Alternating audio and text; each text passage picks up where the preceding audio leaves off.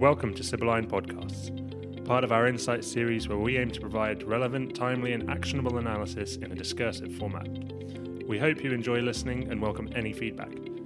Please visit our website for more Insight series updates, and as always, like, subscribe and share. Hello and welcome to Sibylline's podcast series. I'm Rhiannon Phillips, a Middle East and North Africa Associate Analyst, and I'm joined today by our Middle East and North Africa Analyst, Valeria Scuto, and Middle East and North Africa Associate Analyst, Anastasia Chisholm. Today, we're going to discuss the various different implications of extreme climate patterns in the region, namely the uptick in dust and sandstorms that have massively affected countries such as Iraq in the last month.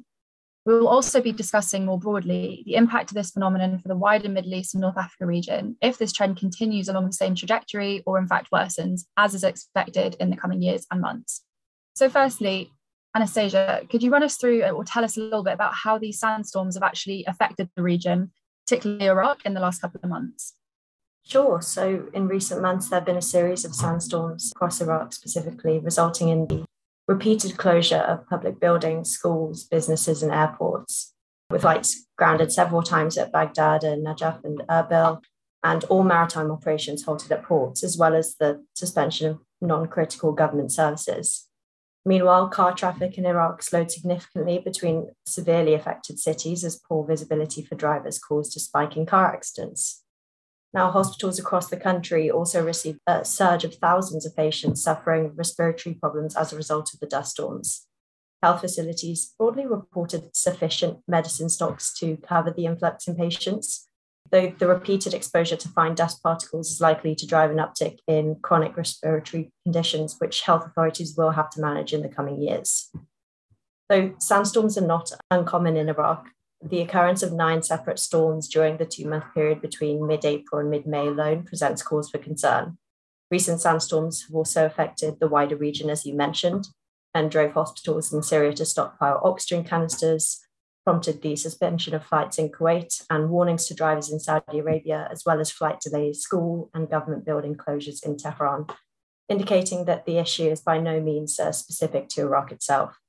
Yeah, very much so. As you said, it seems to be a complete kind of region-wide issue and something that, as you say, it's not uncommon, but there's definitely been this uptick in recent weeks and months. And so if we look at kind of logistics or the actual kind of issues behind these climate patterns, Valeria, what actually causes dust and sandstorms, if we could get into kind of the nitty-gritty, and what trends have we kind of observed more recently beyond this? And are these issues kind of related directly to climate change or kind of wider man-induced impacts as well? Yes, definitely. As Anastasia was mentioning, sandstorms and dust storms are not uncommon in Iraq.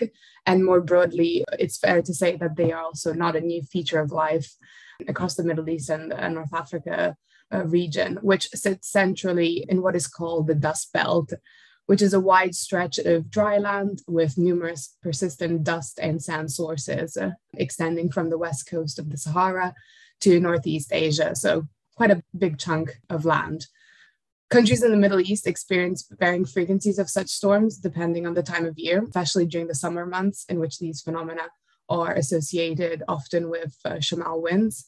Iraq, Saudi Arabia, and the Persian Gulf report the greatest numbers overall across the region. Particularly in the summer months, Iran, Iraq, Syria, and the Persian Gulf experience the bulk of this climate phenomenon. And in Western Iraq, Syria, Jordan, and Lebanon, and Northern Israel, these occur mainly during the spring, while they can also be a wintertime phenomenon in portions of Southern Israel and parts of the Mediterranean, including Northern Egypt.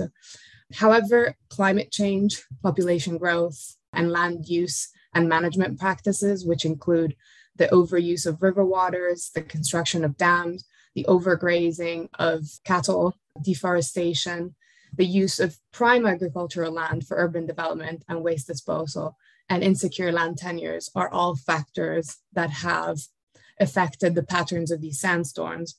And experts have highlighted how they are most probably also responsible for their increased frequency across the region. Sand and dust storms essentially need 3 elements: wind, a source of dust or sand with little to no vegetation, and dry conditions. So for instance, the most recent storms in Iraq were caused by a combination of lack of rainfall, water flow issues that stem from a long-standing issue with regards to man-made dams along the Tigris and the Euphrates rivers, and human activity. Additionally, researchers have suggested that La Nina conditions in the equatorial Pacific can lead to an earlier onset of Shamal winds. And recent observations suggest that La Nina may be persisting into a third consecutive year, which definitely highlights the significant threat of the summer season ahead for the region. According to experts, a typical spring would see about 1 to 3 storms per month. But as we've observed in Iraq, at least 9 major storms have affected the country since April. Notably, with regards to recent events, also in Kuwait, experts have further highlighted how storms this year have been particularly intense and are more likely to materialize with growth in such intensity throughout the summer season. Dust and sandstorms are also lasting longer, which will have significant implications depending on the vulnerability profile of countries, and they are lasting from what was an average of a day to at least 2 to 3 days. The region has also recorded the second driest rainfall season in over 40 years, which has resulted in crop failure and significant socioeconomic pressures on farmers and communities that depend on agricultural yields to sustain their livelihoods. Now, what we have read with regards to Iraq is that the amount of soil that is kicked up by the winds during these storms, and due to the lack of water and moisture in the soil, these storms are now referred to soil fall or earth fall to describe the quantity of earth kicked up during these days. An Iraqi environmental ministry official has also said that Iraq is expected to have more days prone to these sand and dust storms, and Iraq could face, therefore, nearly 300 days of dust storms per year by 2050. And there has already been an increase over the past 2 decades from 243 days to 272. So this really stresses the necessity for swift government action and longer-term strategies in the region. Thank you. Thanks for giving that really kind of technical overview. And I think I join quite a lot of people with knowing that these issues are going on the ground, and we read about them every day, but we don't actually know what is behind them. And so that this kind of gives us a much better understanding of how to kind of approach or map out what these storms and climate patterns will look like. And so going back to, you mentioned that an Iraqi environmental ministry official has actually spoken out about these kind of dusty days and sandstorms. So what can we actually see on the ground happening, and how are governments addressing this at the moment, or in fact not addressing this phenomenon in the region? Some countries have taken action, but a more regional and coordinated approach is still lacking, particularly with regards to long-term solutions. And Saudi Arabia announced a Green Saudi Initiative and a Green Middle East Initiative to reduce carbon emissions, and at the same time plant 50 billion trees in what is the world's largest reforestation project. Planting trees or other vegetation definitely represents a solution. For instance, during the Dust Bowl in the United States in the 1930s, the federal government planted millions of trees to stop soil from blowing across the Great Plains. These type of projects are referred to as shelter belts or green belts that are meant to reduce soil erosion and preserve the moisture in the soil. However, a practical element will remain how to maintain these green belts, and it will likely be challenging, as any tree or vegetation will have to withstand climate change effects, which include increasingly higher temperatures and growing water stress levels across the region. Notwithstanding investments in infrastructure that have looked at water storage, desalination, and wastewater use, the Middle East still remains a global hotspot for unsustainable water management, with at least 30% of the current water consumption exceeding the sustainability limits. And Iraq has been implementing this strategy of green belts for over a decade, planting eucalyptus trees and olive trees and date palms as a plan to shield, for example, the central city of Karbala. But construction delays, funding shortages, and neglect have contributed overall to the project's failure. However, it seems that the events of the past few months have sparked renewed interest in actually tackling this problem. On the 10th of May, the Iraqi cabinet directed the finance ministry to disperse $2 million to implement a project to stabilize sand dunes. Iran has also invested millions of US dollars over the past years to mitigate sandstorms by planting trees and stabilizing soils and constructing these windbreaks. But one of the main features will be the necessity for these two countries actually to coordinate and tackle this issue jointly. There have been a lot of tensions with regards to water management. Obviously, the Tigris and the Euphrates are in that portion of the region, two of the main waterways. And now finally, it seems that there could be an opportunity for wider regional dialogue to discuss the consequences of climate change in the area and ways to combat drought, desertification. And one of the points highlighted was, in fact, water management and to open up a dossier between Iraq and Iran, hopefully to find a longer-term solution where countries are able to meet their national interests as well. Other governments, like the UAE, have invested in early warning and monitoring systems. The Masdar Institute of Science and Technology launched a real-time dust storm forecasting system in 2016, and other countries like Egypt do have dust storm forecasting systems, which have definitely helped.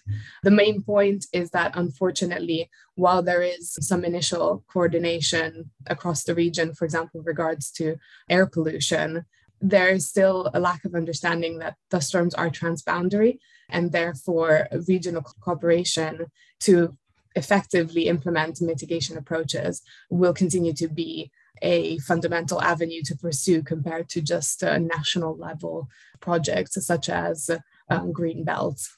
Thanks for that. So yeah, again, a lot of moving parts, and you've really clearly mapped out the kind of domestic approaches and issues. But Anastasia, if we come back to you, what can we see being, the most significant implications, whether this be kind of immediate or in the longer term?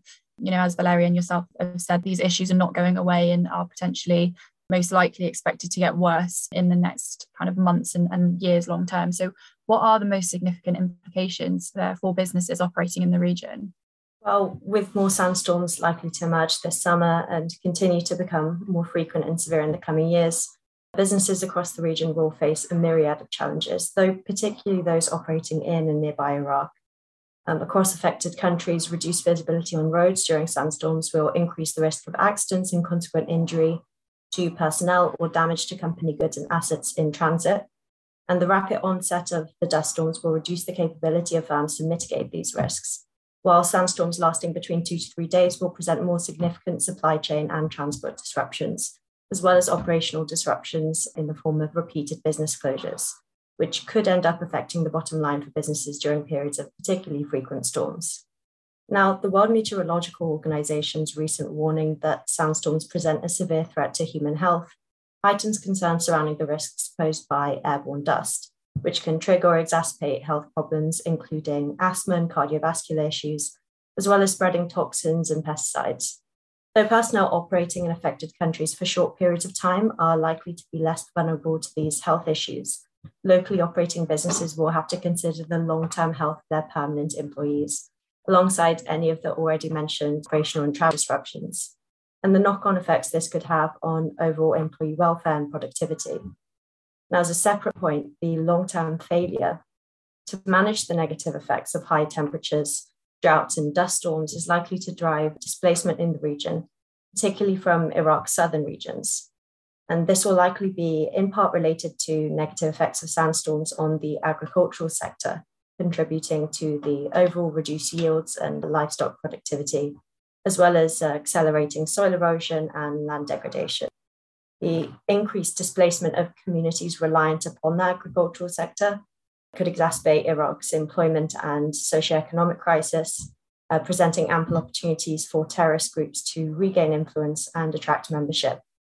So in practical terms, this could translate to deterioration in Iraq's security and operational environment in the long term. Well, thank you both very much. That was such a comprehensive breakdown of quite complex issues, as you say. And as a team, extreme weather patterns and climate trends are definitely something that we'll be following very closely, and something that, as you say, impacts every corner of the region and, in fact, globe. And we're likely to feel this more intensely in the coming months and years. And now a look at the events coming up this week. I'd like to welcome our Associate Analyst for Sub-Saharan Africa, Edie Lipton, who will be outlining the key highlights to watch in the upcoming weeks. So firstly, in South Africa, groups including the Economic Freedom Fighters and the National Taxi Alliance have called for a nationwide shutdown strike from the 10th of June over the rising price of fuel. Protests are likely in cities across Eastern Cape, Gauteng and KwaZulu-Natal provinces, with increased security deployment in the areas causing localised transportation disruptions. On the 12th and 19th of June, France will hold its parliamentary elections. Should President Emmanuel Macron's party Renaissance lose its majority to the left-wing alliance and to the far right, political stability and policy risks will increase. On the 15th of June, Greece will hold its trial of the far-right Golden Dawn organisation and its members who were complicit in various hate crimes over the past decade. This will likely trigger protests across Athens by leftist and far-right groups. On the 15th to the 17th of June, India will host foreign ministers from all 10 ASEAN members. The meeting will be an opportunity for India to strengthen its Indo-Pacific strategy and ties with Southeast Asia. Topics of discussions are expected to relate to greater economic cooperation, including the recently announced Indo-Pacific Economic Framework, supply chains, and maritime security. Thanks so much, Edie. And again, thank you everyone very much for tuning in today. Should you have any questions, please do feel free to reach out at info@sibylline.co.uk. Until next week, goodbye.